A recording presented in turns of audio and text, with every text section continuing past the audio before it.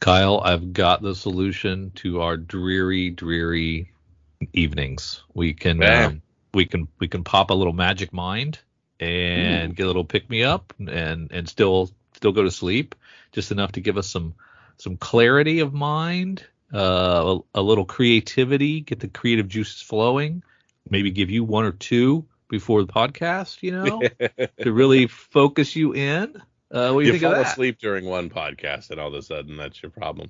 Uh-huh. But yeah, absolutely. The worst thing you want to do is, brew a pot of coffee at middle of the night right before a podcast. Yeah. Then you're up the entire evening. What you need is good, sustained energy, clarity of mind, not, a jolt of caffeine that hurts Yeah. your body and all these things. Absolutely. And Magic Mind does all that stuff and has that. Okay, matcha. I want to talk about matcha, Drew. Okay. All right. The green vegetable matcha, that buzzword, that superfood. I didn't think I'd like matcha. I Uh-huh. am starting to like matcha, and that's one of the big key ingredients here is that lovely green superfood that has the benefits of all the uh, keeping you goings. Yeah. And it's cool stuff. It's pricey, Mm-hmm. matcha is, but they stick it in this with some great other ingredients, all natural stuff.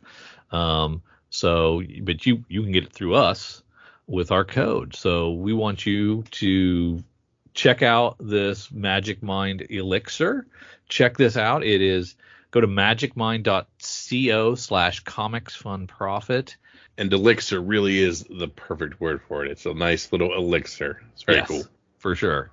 If you feel you want to try this out, go to magicmind.co/comics fun profit and use our code. You can get 20% off of an initial one-time purchase or up to 56% off of a subscription. So if this sounds good to you, go to magicmind.co/comics fun profit and use our code CFP. You can get up to 50%, 56% off your subscription for the next 10 days with the code CFP.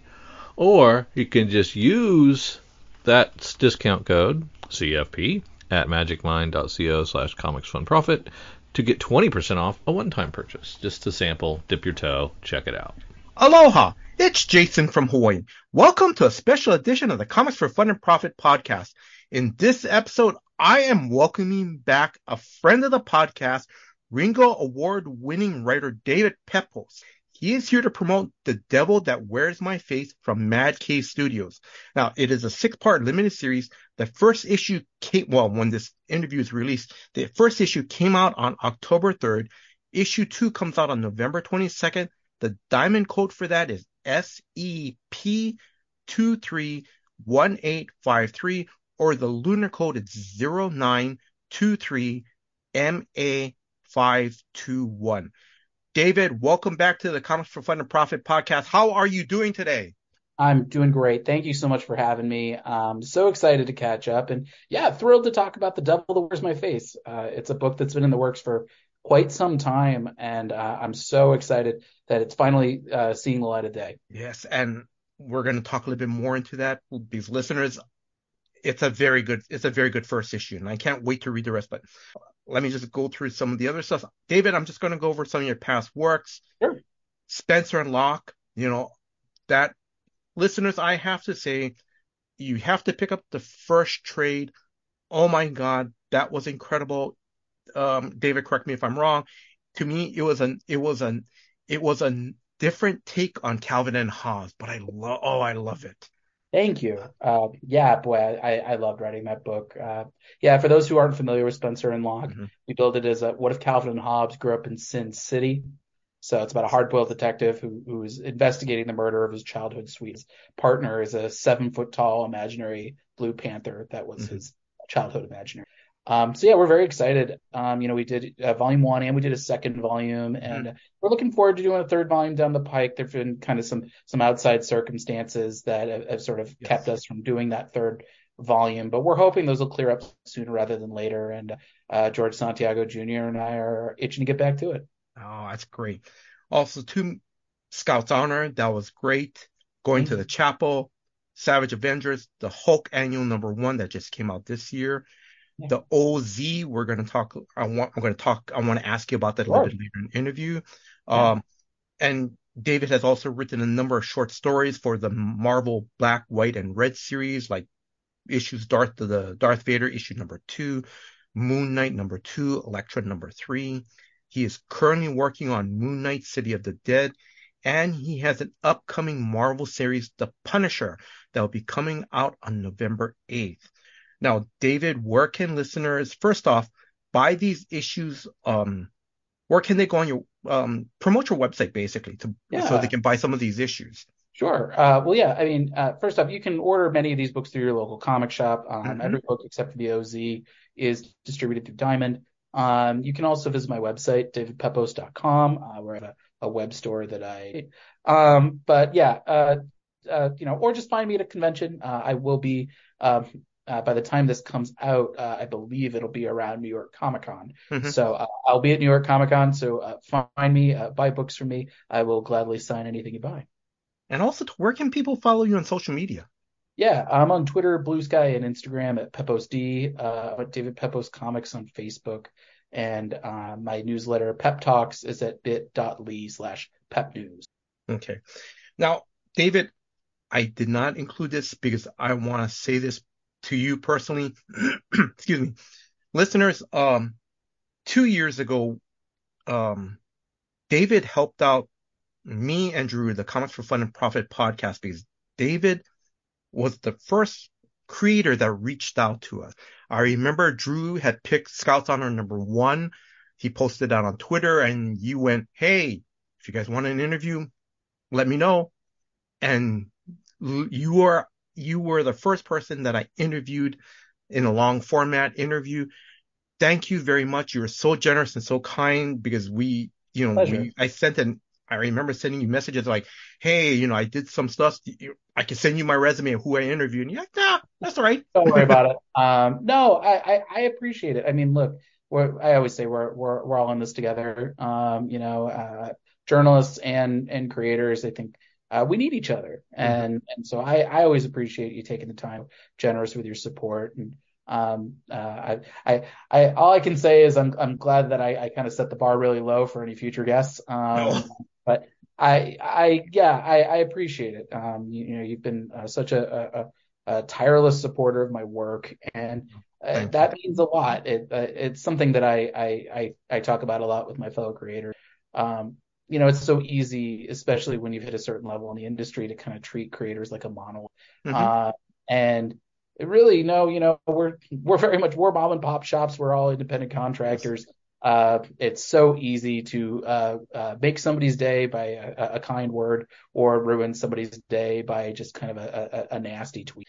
And so, I've been thinking a lot lately about, like, the positive corners of the comics internet, are something that's really special, and Hmm. persist against all odds and all structural hurdles to the contrary. And so that's something I'm always grateful for, something I always appreciate, because you don't get to the level that I've been fortunate enough to get at without a real village Hmm. of press and retailers supporting me every step. The pleasure's all mine. Oh, thank you. Thank you very much, Dave. I'm also going to continue on that. I want to give a shout out to Frank Silva. Frank, thank you very much. Frank is from Mad Cave Studios. Frank, thank you very much for sending me an advanced copy. I'm sorry, off the cuff question, David. I forgot to write this down. Do you want to add anything to that? Oh no, I mean, look, the Mad Cave crew has been amazing. Frank Silva, Alison Pond, Maya Lopez, along with my editors, Christina Harrington and Mark London and Chris Fernandez, and I'm sure a whole host of people that I've left out. No, Mad Cave has been such a welcoming and wonderful place to Hmm. work with.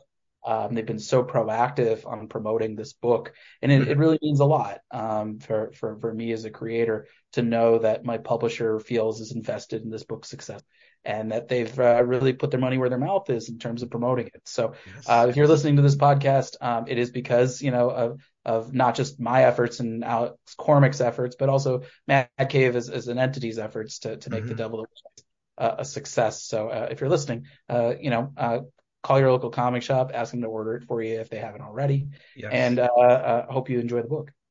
Also, too, thank you, David. To prepare for this interview, I got some of the information from another friend of the podcast, Chris, from the YouTube podcast Lost in Comics. He is titled Interview with David Pepose. That was dated on August 24th, 2023. If listeners, if you guys get a chance, please check out that great interview. That was a fun interview that you guys It was very did. fun. Yeah, it was really fun, and it was a great way to really kind of reconnect Yes. with a really wonderful audience, and yeah, just get to be able to talk about some of my upcoming work. I mean, it's been a very busy 2023. Um, Yes. and I've been fortunate enough to, be able to do a lot of stuff with my creator-owned work. I've been able to play in a lot of different sandboxes over at Marvel, Oh, and yes. Hmm. yeah, it's a great way to get to talk about things like the Devil that Wears Ace, or Hmm. my current run on Moon Knight, City of the Dead, Hmm. or upcoming run on Punisher. Hmm. Uh, Origin story for the new Punisher, Joe Garrison, will be starting just in a couple of weeks after this podcast. So yeah, yeah, it was really nice to be able to catch up, and he did such a great job. Really, he was really thoughtful with all of his questions. So I That's great. All right. All right, David, let's just jump right in. The do it. devil that wears my face. Yeah, I'm going to ask this simple question. What is the story about? yeah. I build The Devil That Wears My Face as Face Off meets The Exorcist. It's the story of Father Franco Vieri. He's an 18th century Vatican priest who is dealing with a pretty profound crisis and so his superiors at the Vatican send him to Spain to perform an exorcism on the son of a Spanish nobleman. And the problem is the ritual backfires. And so Vieri finds himself trapped in a stranger's body, Hmm. while Vieri's body has been hijacked by the biblical demon Nolan, who Hmm. immediately returns to the Vatican to start wreaking havoc. So it's been a really fun book. I consider it kind of a sister title spiritually to Scout's Honor in a lot of ways. Yeah, that's Where right. instead of doing kind of the post-apocalyptic look at a crisis of faith, we are doing kind of a supernatural horror take on it. Hmm. And yeah, it's a genre I've wanted to play in for quite some time, and I couldn't have asked for a better project to start working in horror with, and I couldn't have asked for better collaborators. Alex Cormack from Road of Bones and Sea of Sorrows, Hmm. and Cage and Breath of Shadows and Sync, just to name a few of his prolific talents. He's doing the art on the book, and he's doing the work of his career on, I think. Hmm. Justin Birch is our letterer, who I've worked with on a number of this. Absolutely just slamming it out of the park. Um, and yeah, working with my editors, Mike Martz and Christina Harrington, who they Hmm. were my editors in Scouts Honor back at Aftershock. And it's so nice to be able to work with them again. They Christina especially was just kind of getting to know me Hmm. when we were together, and now Okay. I she's one of my favorite editors. I consider her a good friend, and Hmm. just I love working with her. And Mike I've known since I was a college student, so it's been nice kind of going full circle with him Hmm. as my career has taken on. So yeah, just a really fun book, that sort of it is about kind of examining what happens when you have a crisis of faith, Hmm. and ultimately, truth. Truth is really the antidote to Yes. all of that. Hmm. But sometimes facing that truth can be challenging, and but the refusal to stare the truth in the face, that is really kind of the engine that keeps this game of cat and mouse going. And yeah, so lots of fun historical horror action Hmm. for our readers, and I don't think there's anything else in the stands like The Devil That Wears, and I can't wait for readers to get to check it out. The other I want to ask, I'm going to jump around a little bit. Yeah, Was there a reason why you placed the story in the 1800s and in yeah, Spain? I yeah. was interesting. So, I wanted this to be a historical thriller, just because this is a body swap story, and Hmm. so there's a lot of sort of it's a story about mistaken identity and sort of these two characters trying to kind of one up each other. It's a little bit of cat and mouse, and so once you add in like electronics, that really kind of adds that throws a wrench into that Hmm. dynamic in a way that I think it runs very counter Yes. to what I would want. You don't want to Hmm. have to deal with electronics and things Hmm. like that cuts against the tone that I was searching for. So I did research on the Vatican and every single pope Hmm. that Yeah. existed, trying to find like the right one. Yeah. Pope Clement, who is the Pope in our series, that he was actually the Pope, in 1740. Hmm. Uh, that's the year he died. Um, and things are, I thought it was a great representation of a church in decline. Yes. Pope Clement in reality, just like he is in our book. He's blind and bedridden. Hmm. He's really kind of on death's door. He's performing the Pope's duties to some extent. Hmm. Yeah. Um, Also, at that point, the Vatican, their finances were in shambles. There Yes. was a lot of competition in terms of people, in terms of just religion. I mean, the Freemasons were kind of an up and coming movement, and yeah, it struck me as the perfect time to kind of represent the Vatican as a titan that is on a precarious perch right now. Hmm. The whole climate feels a little bit like a powder keg, and maybe this is the spark that, like, Hmm. yeah, a lot of fun on that one. I'm going to talk a little bit, but I'm trying not to spoil too much, but because you drop hints of, because Father Vieri, it's not just oh, I lost my faith in God. It's there's the church has their own agenda. And I Yeah. think Father Vieri sees like, wait a minute, I thought we're supposed to serve a higher purpose and not, you know. Well, yeah, I mean, the Vatican, especially back then, was just as much a political entity as it was a religious entity, Yeah. and that is, I think, something that we deal a lot with in our series, is that it's called the Curia, which Yes. is it's kind of the Pope's inner circle. You're dealing with like the head of the College of Cardinals, you're dealing with the head of the Inquisition, Hmm. the Secretary of State, sort of core people like that. And with the Pope kind of all but absentee, these Hmm. are the skeleton crew that are kind of really running things at the Vatican. And that is kind of a really fun gauntlet for Legion to be running. Yes. Hmm. That um, is that, without spoiling too much, Vieri is sort of the protege of one of these cardinals, and Yes. that's why he's sort of had this unique access, and everybody kind of sees as considered Vieri to at most be, his mentor's pet, Hmm.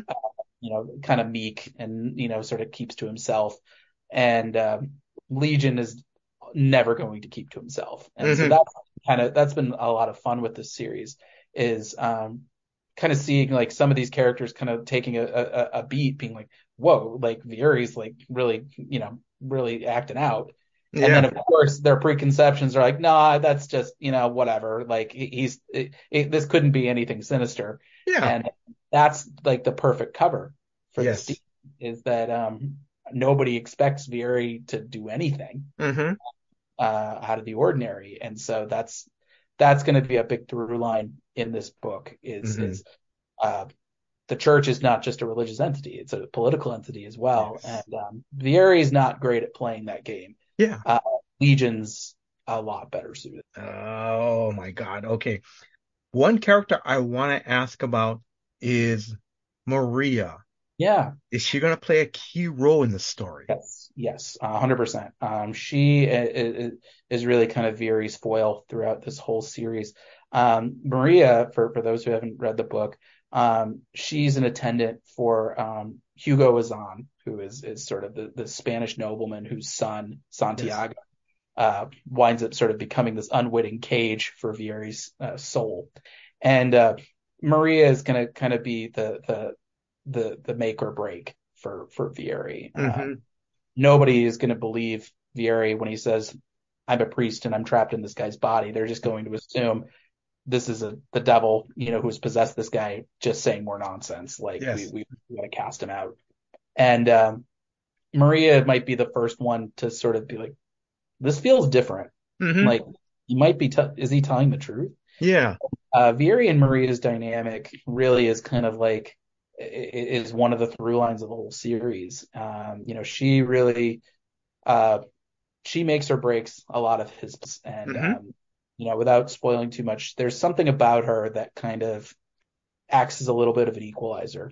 Legion has really stacked the deck because he's able to kind of navigate the Vatican unseen, and he's also still got all the powers of his demonic heritage. And meanwhile, Vieri, without spoiling too much, is kind of saddled with all the weaknesses and none of the strengths. And so Maria is going to have to be kind of the one who helps even the odds a little bit for him. And so watching them team up against this kind of larger than life threat, it's really fun, and it's kind of a nice way to add to make sure that we have like a strong female character in this book. Yes. Yeah, Maria, she rises to the occasion quite often. She wound up being a very fun character. Okay, oh, that's so cool. Okay, that's great. Thank you. Now, actually, let me preface this next question. Now, I love the title of the book. You know, because, sometimes we hear, like how we hear, and I remember you're a reporter at one time, it's how sometimes we hear all these horrific crimes, and sometimes we'll hear either a friend or the family will say like, but they seem like a nice person. How did you guys come up with this title for the book? Yeah, boy, I'm trying to remember since we got that title. That might have actually, as we asked it, I think that may have been Mad Cave may have suggested that title. Okay. As we were sort of hashing out ideas for it, I think that was their contribution, and I was like, oh yeah, that's a cool title, and that really kind of, I think, galvanized the whole project in a way. But yeah, I think it speaks to what the book is about. It feels evocative in a certain way. And yeah, and I feel like, it's sort of, it's a trend that I'm not necessarily naturally suited for. Where, you see there's, something is killing the children is a great example, or what's the furthest place from here, sort of these longer, more evocative titles. And so, yeah, it was kind of cool to get out of my comfort zone. And, where I'm usually doing kind of punchier 2 or 3 word titles, to do something a little longer and a little more baroque. Yeah, it was fun. Okay, that's so cool. Okay, you mentioned that, Mad Cave was the one that contributed to the title. How did you team up with Mad Cave Studios? Yeah, so Mark London and Chris Fernandez at Mad Cave, they've been fans for a long of my work, even dating back to Spencer and Locke. And so we've talked for a number of times over the years, and we were talking about like trying to find the right project to work on together. And we hadn't really found like the right timing and the right project to collaborate on. And it was about, by the time this interview, then it was about 2 years ago. Wow. That they were like, hey, listen, like we're making a really big push to expand Mad Cave. They said they were doing Steve Orlando and Chris Sabella, who are 2 creators I really respect, and both as creators. And I was like, you know what? Like, yeah, like let's do something. And so we were kind of batting ideas around, and we all really kind of locked on Devil. It's kind of like, all right, that feels like a cool way to go about doing. And just then, over the course of the development of this book, it took a while to kind of get this book together, because I was juggling this along with my Marvel output. Marvel had just brought me on to work on Savage Avengers, and so we were kind of working on that. And so as I was putting scripts together, we said, who would be like a great artist to work on this book? Like, I love Alex Cormack.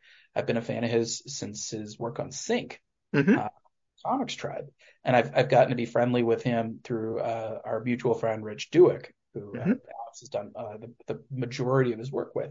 And so Chris and Mark were like, oh, we love Alex. Do you know him? Would you be able to reach out? And so, and Alex, seemed very excited about the concept. And so it really was a win-win. And as we were really the only thing that kind of, the only reason that it took a little while to start was we just needed to fit in Alex's schedule. Alex is a monstrously prolific artist. He's the guy who's like often working on like 3 projects at once, and yet he doesn't like skip a beat in terms of quality. I mean, he really, I call him a unicorn all the time because I've never worked with an artist as talented and fast and gracious as him. He really is just so. So we just needed Alex's schedule to open up. as Alex's schedule opened up shortly before that, Mike Martz and Christina Harrington joined the company. Awesome. And like I said, I've known Mike Mm-hmm. since I was in college. I interned for him back when he was at DC. Mm-hmm. And so I've known him for ages. And Christina, I loved working with her on Scouts Honor. Mm-hmm. And so I was kind of like, it felt like fate, that the whole team was kind of coming together in such a Yes. strong way. And Justin Birch, both Alex and I had worked with him on various projects. Justin's worked with us a lot on his work over at IDW. And meanwhile, I had worked with Justin. I'd worked with him on an anthology story as well as a graphic novel that hasn't been yet. Mm-hmm. Okay. So I've worked with Alex or with Justin for some time. And yeah, it's just honestly having that team, it really, I don't think I've ever worked on a project that has flowed Mm-hmm. this seamlessly. Yeah. And it really speaks to the talent of everyone. I think we're all just we're all rowing in the same direction. I Mm-hmm. think we Yes. feel very strongly about the vision of this book, and yeah, it's made for a project that I couldn't be prouder of, Mm-hmm.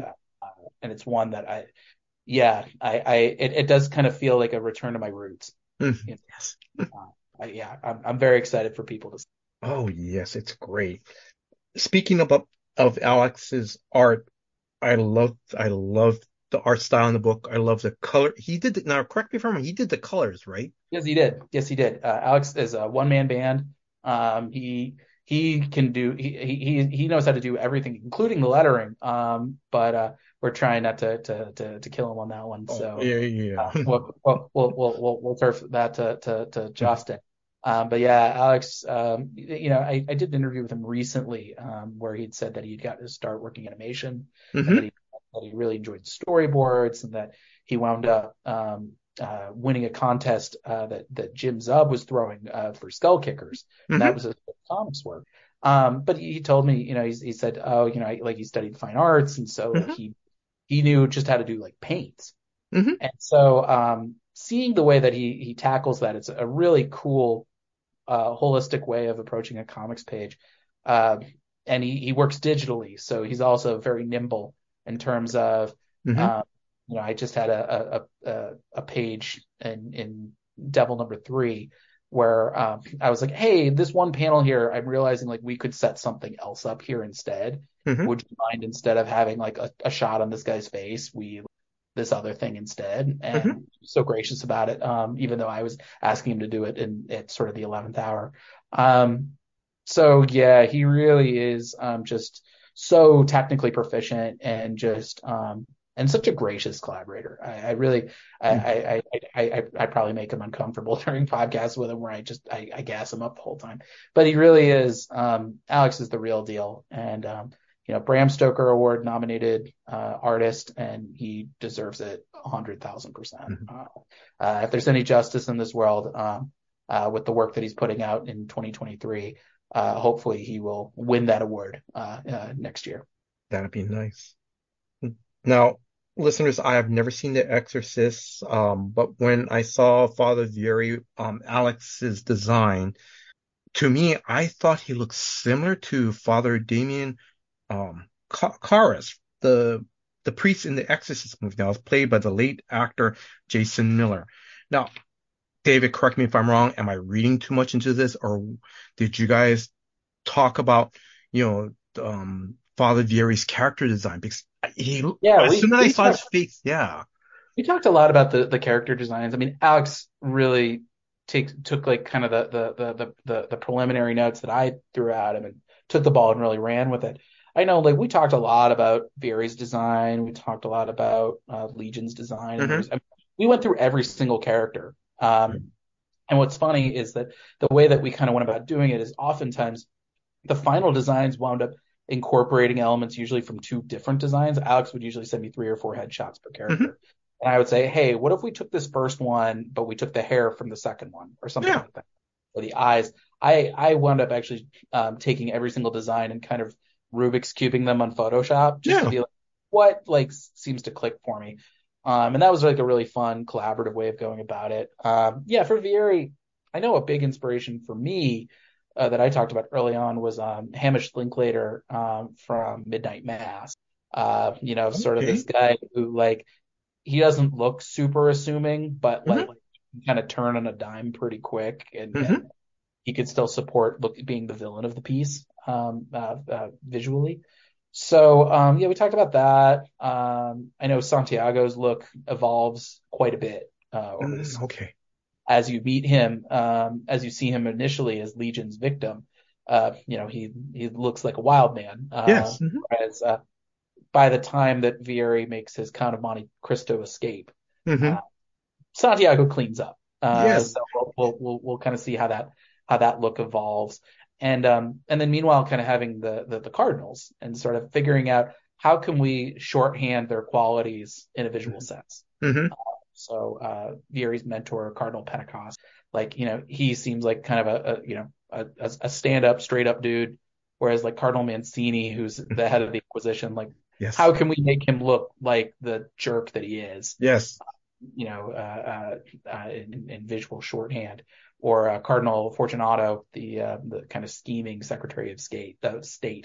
How do we, kind Hmm. of convey that just in the character design? Yes. Uh, Alex is so talented at the acting of it all. And Yes. that was something that really struck me even more than the way that he tackles mood and the way that he's tackled, varied degrees of violence in this book. Hmm. The acting, he really seems to relish that, which I think is such a cool thing.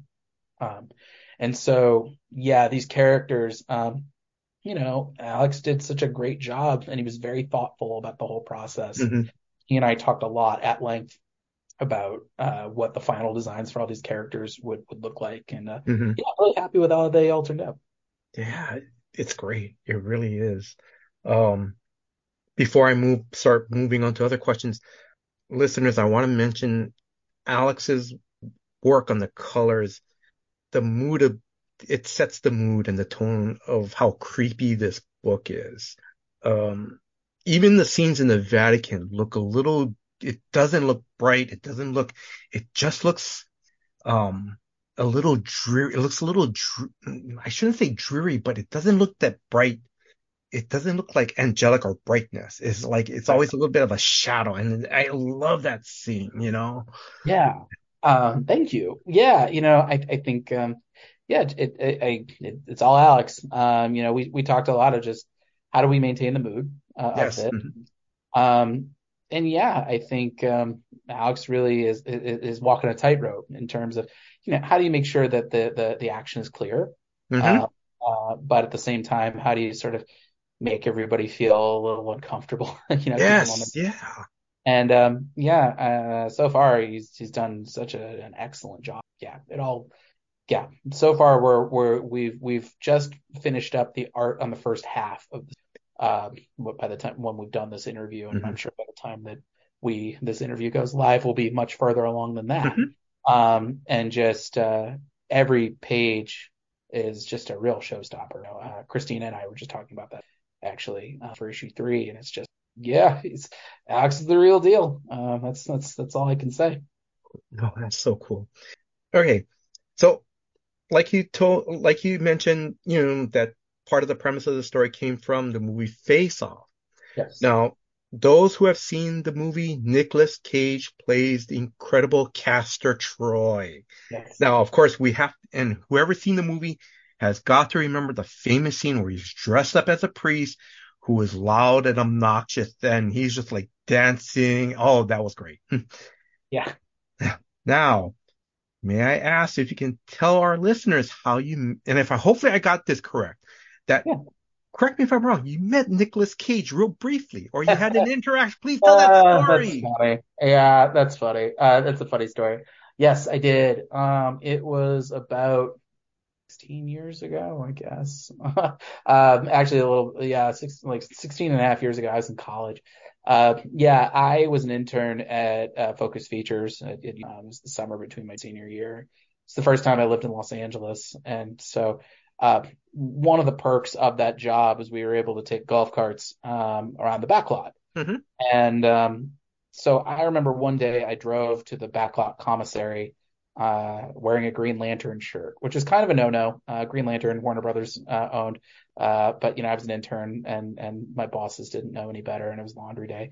And so I remember I went to the commissary, and I had ordered a hot dog, and I was mid bite. I was about to eat this hot dog, and we're just outside in the commissary. That's not like an indoor thing. And I see something come out of the corner of my eye, and it's another golf cart pulling up, and it's Nicolas Cage behind the wheel. And as I'm sitting there with this hot dog, and I kind of make eye contact. I'm like, ugh. And I hear him shout, "Go Green Lantern!" And then he just drives off, faster than I thought any golf cart could ever drive. And so yeah, that was my close encounter with Nicolas Cage. It's my best Hollywood celebrity story. And yeah, made me a fan for life. If you're listening, I'm a fan, and I'm happy to send you any of my books that you'd like, Nicolas Cage. But yeah, I think that certainly got me on my Nicolas Cage fandom. Huge fan of his filmography, especially his '90s work. I Yes. love Face Off, The Rock, um, Leaving Las Vegas, Mm-hmm. Finding Arizona. There's so much. I mean, he's prolific. Drive Angry, The Wicker Man, Mm-hmm. Yes. Some of these you love more ironically than others, but like I love that he always puts the pedal to the metal in terms of acting and sometimes Yes. scenery. And but yeah, Face Off is my favorite Oh, Nicolas Cage. yes. And that is something that every time I write a book, I always kind of have a to-do list of just Mm-hmm. things I'd love to do over the course of my career, things that interest me, Mm-hmm. in terms of pop culture, in terms of narrative tools. And the thing is that every time I finish a book, I've checked a couple of things off my list, but I seem to have added more. I Mm-hmm. always I've watched something new, or I've read something new, or I'm like, that's an interesting twist. Let me see if I can, use that in my own work somewhere. Mm-hmm. Face Off has been kind of on the bucket list for a long time. I love the body swap stories. Yes. Mm-hmm. Really, it's a great way of sort of, you have to boil down two characters into very identifiable archetypes before you turn everything on its head. Mm-hmm. You switch their bodies. In a film sense, it's a fun acting challenge. But Mm-hmm. even in the comic sense, you have to kind of be like, okay, like these characters now look very different from Mm-hmm. one another. How do you make them maintain that character in Mm-hmm. them, even if it's a totally different body. And I love that it sort of puts both of these characters on their heels a little bit. They're both fishes out of water, Yes. and it's sort of, they're each trying to kind of one up each other. It really is a chess match. Oh, yes. Mm-hmm. Where one of them will make a move, and the other one has to make a counter move, and if they don't, then the other person's going to get even further ahead. Um, and between that, and then I've always wanted to write horror, and so the Mm-hmm. idea of being able to do a horror version of that Face Off body swap, that's really fun for Yes. me. And so it yeah, this I think has been sort of the most check or box checkiest of books that I've Mm-hmm. done in some time, where I'm just like, I want to do that. Okay, great. And Alex has been nice and game for all of it. But yeah, it's yeah, I certainly my love of Face Off shows through. I Mm-hmm. think in the book, and I think yeah, that early image of Castor Troy disguised as a priest. Yes. Yeah, I think that was a huge inspiration for the whole series, because yeah, the amount of access and the amount of the reach that the Catholic Church has and the Vatican Mm-hmm. has. Yeah. Yeah, that's a cool way to kind of really raise the stakes. Mm-hmm. Yeah, it's things are going to get rough for Vieri and company, and hopefully it won't span the course of Europe. Oh, that's going to be so cool. I can't wait to read the rest of the series. So, all right, David, I'm sorry, I'm going to move on because I want to also point listeners to some of your other Marvel works, Avengers Unlimited, because you've Yeah, written, now this is only exclusive to the Marvel Unlimited, the Infinity Comics, Avengers Unlimited. You wrote the first 6 issues of this called The Black Ledger with artist Farid Kar Fareed Karami, Karami. Yeah. you know. And then also too, you did a follow-up of you also did another Avengers Unlimited story, Casino Andromeda, with artist Zay Carlos, and that was from issues 43 to 48. So may I just ask for the listeners, can you tell what these 2 stories are about? Yeah. So those were so fun. I've been a Yes. huge Avengers fan since I mean, for at least 15, 20 years. Mm-hmm. I love the characters so much. And I think it's because it's like you're able to really you're able to throw together Marvel's coolest characters into one adventure and watch them play off of each other. And it's Yes. like, I grew up reading like Grant Morrison's Justice JLA, Mm-hmm. and that was very similar on the DC side of things. And I think it was around, honestly, I attributed a lot to like Brian Bendis's run and CU that Mm-hmm. like it really kind of galvanized that feeling for me for the Marvel side of things, Mm-hmm. or even really it's Jeff Johns and Olivia Coipel's Red Zone arc. That was my favorite of it growing Mm-hmm. up. So when I worked on Savage Avengers, and we announced it, I had said like I've wanted to write Avengers for ages. I Mm-hmm. taught myself how to write with Avengers fan scripts, and Okay. um, Mm-hmm. and on that roster I had Cloak, Dagger, and Daredevil as Mm-hmm. Avengers. So it was very fun when Savage Avengers came about, and I was able to have them on that That's team. right. Yes. Um, so when that book came out, I said, I've wanted to write Avengers since I was 22, and I Mm-hmm. love the character so much, and I like to think that my editor Tom Brevoort saw that, and Mm-hmm. so they were launching this new vertical on Marvel Unlimited. They had done Spider-Man or Spider-Verse Unlimited, and they'd done X-Men Unlimited with Jonathan Hickman, and they were launching one with Avengers, and so Mm-hmm. Tom's like to be the opening arc, and I Mm-hmm. said the ability to launch 2 Avengers titles in the same year, like pinch me, yes, Yeah. absolutely. Mm-hmm. So yeah, for the Black Ledger, I really kind of wanted to do sort of an entry point Avengers story. For those who maybe you haven't read Jason Aaron's run, or maybe you haven't read like any of the major comics runs, but you're familiar with the characters from, say, pop culture at this Yeah. point. I wanted to do a story that kind of spoke to that, so I kept a very much a core roster. Captain America, Iron Man, Thor, Black Panther, Captain Marvel, and She-Hulk. Mm-hmm. And then Nick Fury pops up towards the Mm-hmm. end. But the arc is somebody has taken Nick Fury has made plans to take care of the Avengers if something has gone on, Mm-hmm. and somebody has unleashed those plans. And so Mm. all of the Avengers are kind of finding themselves um, hyper targeted. Mhm. So Steve Yes. Rogers, for example, gets injected with the Infinity Formula, which does not play nice with the Super Soldier Serum. Mm-hmm. Or Iron Man gets locked in his suit, and Yes. all the Avengers security thinks that he's an intruder in Tony Stark's suit, and so Mm-hmm. they're gunning him down. And so it was a really kind of fun way to just kind of play off the different pairings of these Mm-hmm. events. Yes. That's something Tom and I talked about early on, was to kind of take the old Silver Age Justice League approach, which is, you have all the characters together and then you split them off, and half the fun is seeing, you know, for me, it was like, oh, if I never get to write Captain America and Iron Man again, I want to write them together. Mm-hmm. But also like Thor and Black Panther, who are two characters rooted in their respective mythologies. How do they kind of play off of each other? Which is not Yeah. a dynamic that I've seen a whole lot of Yeah. uh, comics. Whereas Thor is the thunder god, Black Panther is all about subtlety and stealth. Mm-hmm. Uh, those two might not necessarily think the highest of each other as a Mm-hmm. result. Um, so yeah, that wound up being really fun. And Fareed and I, we've worked together before on some creator on work that so when Tom said, hey, like so let me introduce Fareed Karami, who's gonna be handling the lion's share of this arc, I was like, I know him. Yeah. Mm-hmm. That's why he had to say he needed to take a little pause in our creator on work. Uh, Along with working with Alan Robinson and David Tinto, both of whom are just Alan especially is just a real sweetheart, just a salt of the earth.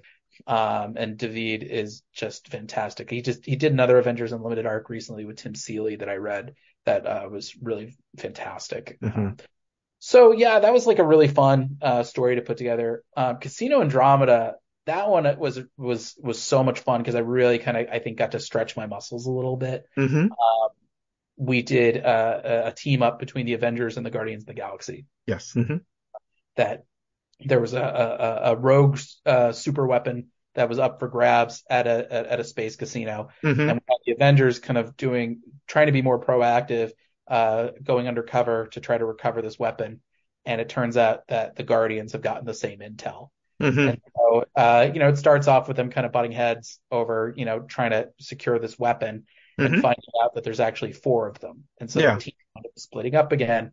And that was, I think, really fun. I knew that there was a Guardians movie coming out. That's right. Yeah. Mm-hmm. I had pitched that. I think it was the summer before Guardians 3 came out. Mm-hmm. So we had a little bit of a runway for it.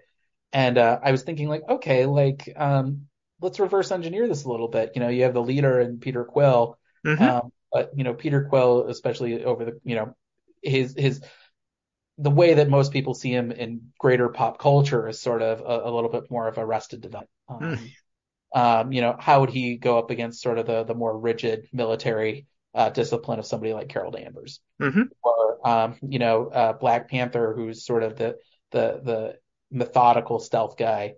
Yeah. Maybe playing him off of Gamora would be interesting. Mm-hmm. Or like Drax the Destroyer is kind of the big gun of the Guardians. Well, who's the biggest gun in the Avengers arsenal? Well, it's War Machine. Mm-hmm. And then having like all the thieves together, having Rocket and Groot teaming up with Ant-Man. Mm-hmm. It was really it was so much fun. And I think for me, what's so exciting about these stories is you figure out your initial pairings. Just what's the pairing that's like most exciting for you that you Mm-hmm. want to most into. But then for me, I usually the way that I've tended to do it is, the last two chapters I bring the teams together, Yes. and so then it's just reshuffling the pairs all over again, Mm-hmm. figuring out, okay, like what's a cool secondary pairing that you wouldn't think of.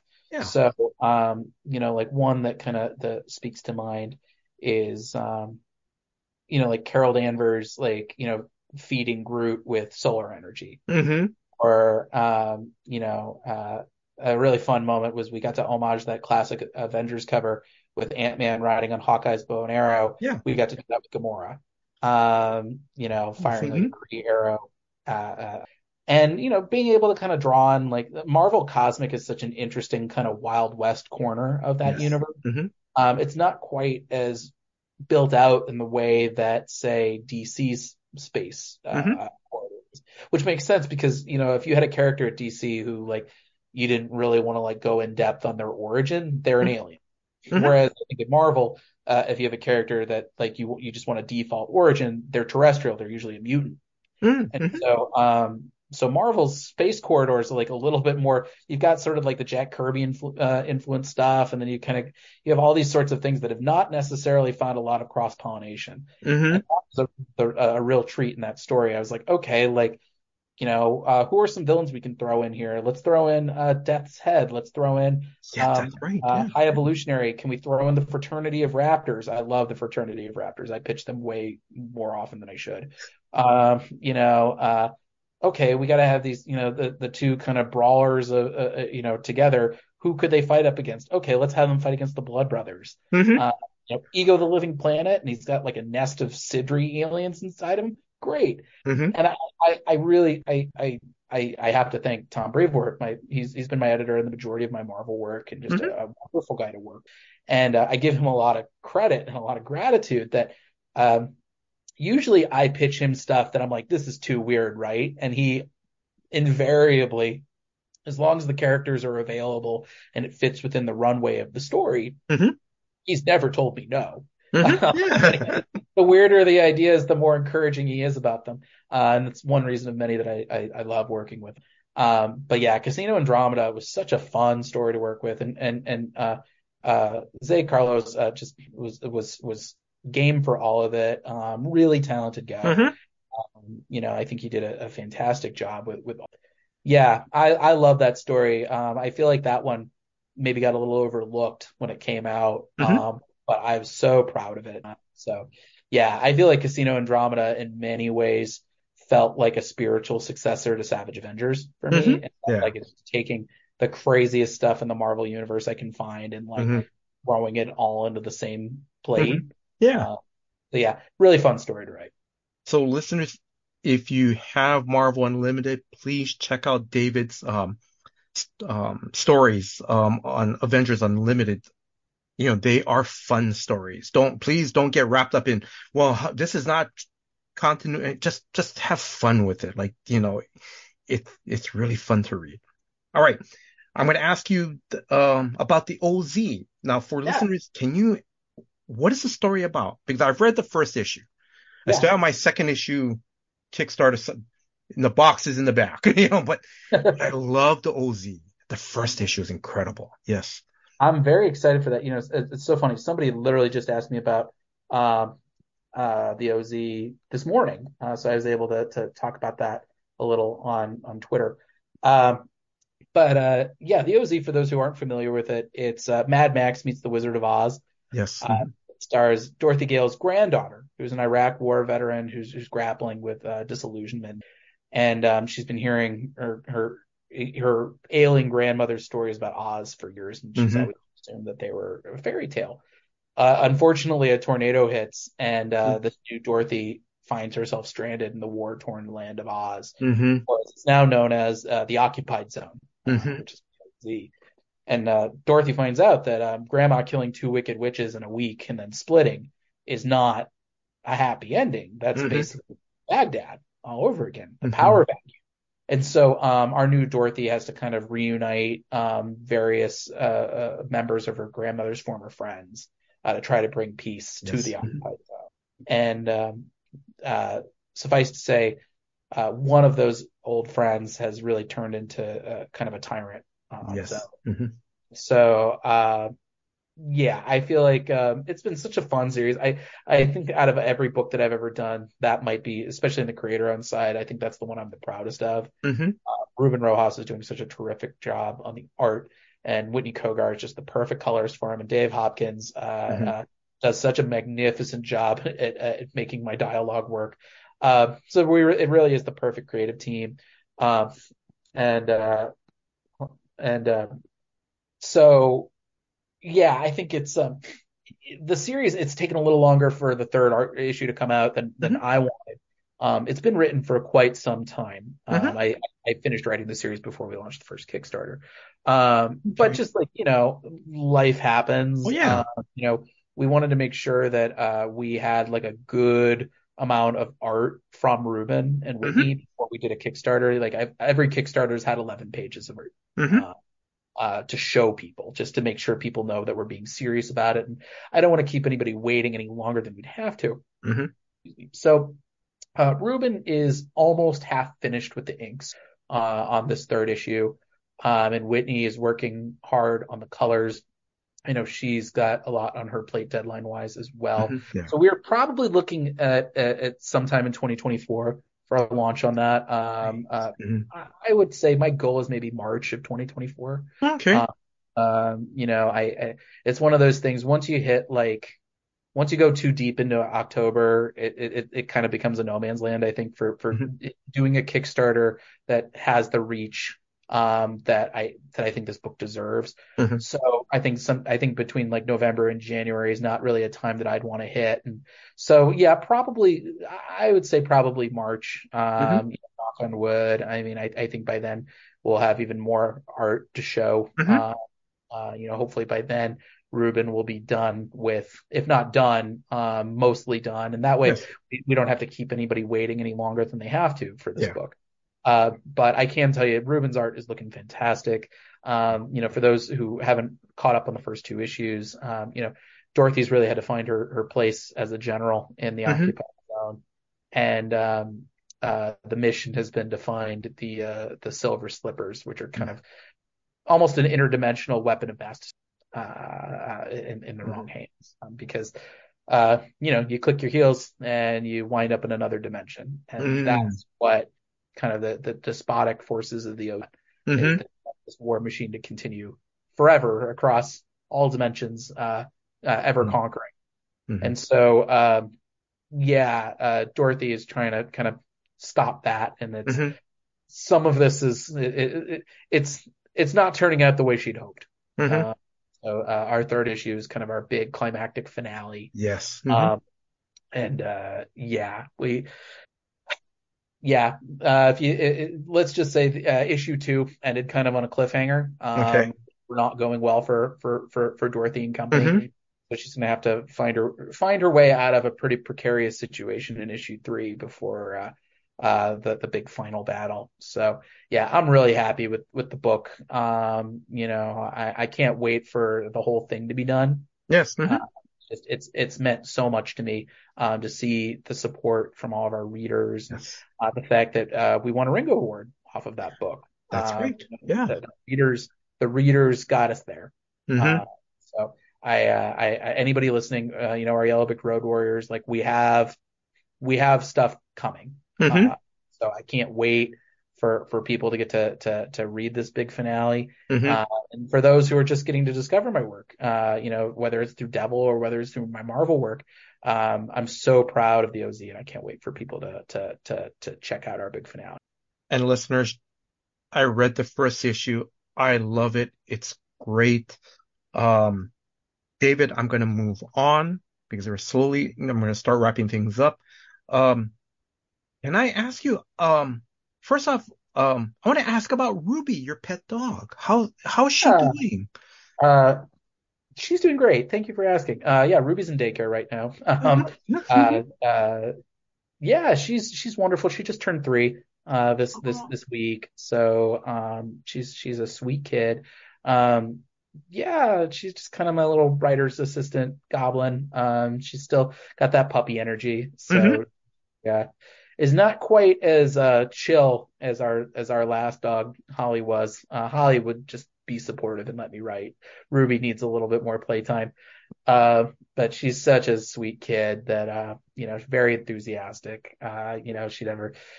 She never does anything halvesies. She's always if she's enthusiastic, she's very enthusiastic. Mhm. Um, but yeah, she's doing wonderful. Thank you for asking. No, because I know every so often you would post pictures of Ruby. Here's Ruby. I got a picture from daycare. This is how Ruby's day is going. Or okay, here's a picture of Ruby not letting me write today. Sorry, Tom. My other manager. But Yeah. those were cute pictures. Yes. Well, thank you. Yeah, no, she's a real sweet kid. And so yeah, good dog. Hmm. And yeah, she just likes to cuddle up against me while I write all day, every day. And Hmm. yeah, yeah, couldn't have asked for a cuter dog. Two more questions. I know you mentioned you're going to be at New York Comic Con Yeah. probably around this time when the interview airs. Any other conventions after that or No, store signings? that'll be my last show of the year. Hmm. I am coordinating uh a store signing in Denver at I Want More Comics and Games. Date TBD. I was going to be doing it in after Comic Con in San Diego, and I caught COVID and had to Yes, postpone. I'm sorry. So we're in the process of hammering out a date for that now. Hmm. Uh, Probably will be shortly after New York Comic Con, but once I know more, I will get that all squared away. And yeah, those are my last shows of the day of the year. I will be doing some signings in Los Angeles. Anybody who's listening, when Punisher comes out on November 3rd, I think is the date. Whatever that first Wednesday of Hmm. November is. Um, I'll be doing signings at Jeffrey's Comics and Collectors Paradise. Oh no, it's on the 8th. Sorry, Okay, on no, the no, yeah, I was just trying to make and sure. Okay. I'll be doing a signing at Golden Apple Comics on November 11th. Hmm. So find me there. Otherwise, I think my next store signing or my next con signing will be C2E2. So Okay. find me in Chicago. Yeah. All right. Any closing words to our listeners? Yeah, I think it's just if you like horror books, I really think the Devil That Wears My Face. It's unlike anything that's on the Hmm. stands right It's such a fun mix. If you're a fan of Face Off or The Exorcist or The Count of Monte Cristo, it's such a fun book. And I will say I want to give a shout out to Alex's other Halloween work that's coming out, Drive Like Hell over at Dark Horse with our pal Rich Duick. Mm-hmm. So if you pre-order both of those books, you'll get a nice Halloween double feature. Nice. Mm-hmm. But yeah, I think anybody listening, we always appreciate the support, especially with an up and coming publisher like Mad Cave. Yes. They're looking to kind of make their mark. I'm looking to make sure that people who only know me from my superhero work, they see that there are other gears that I can write in. Mm-hmm.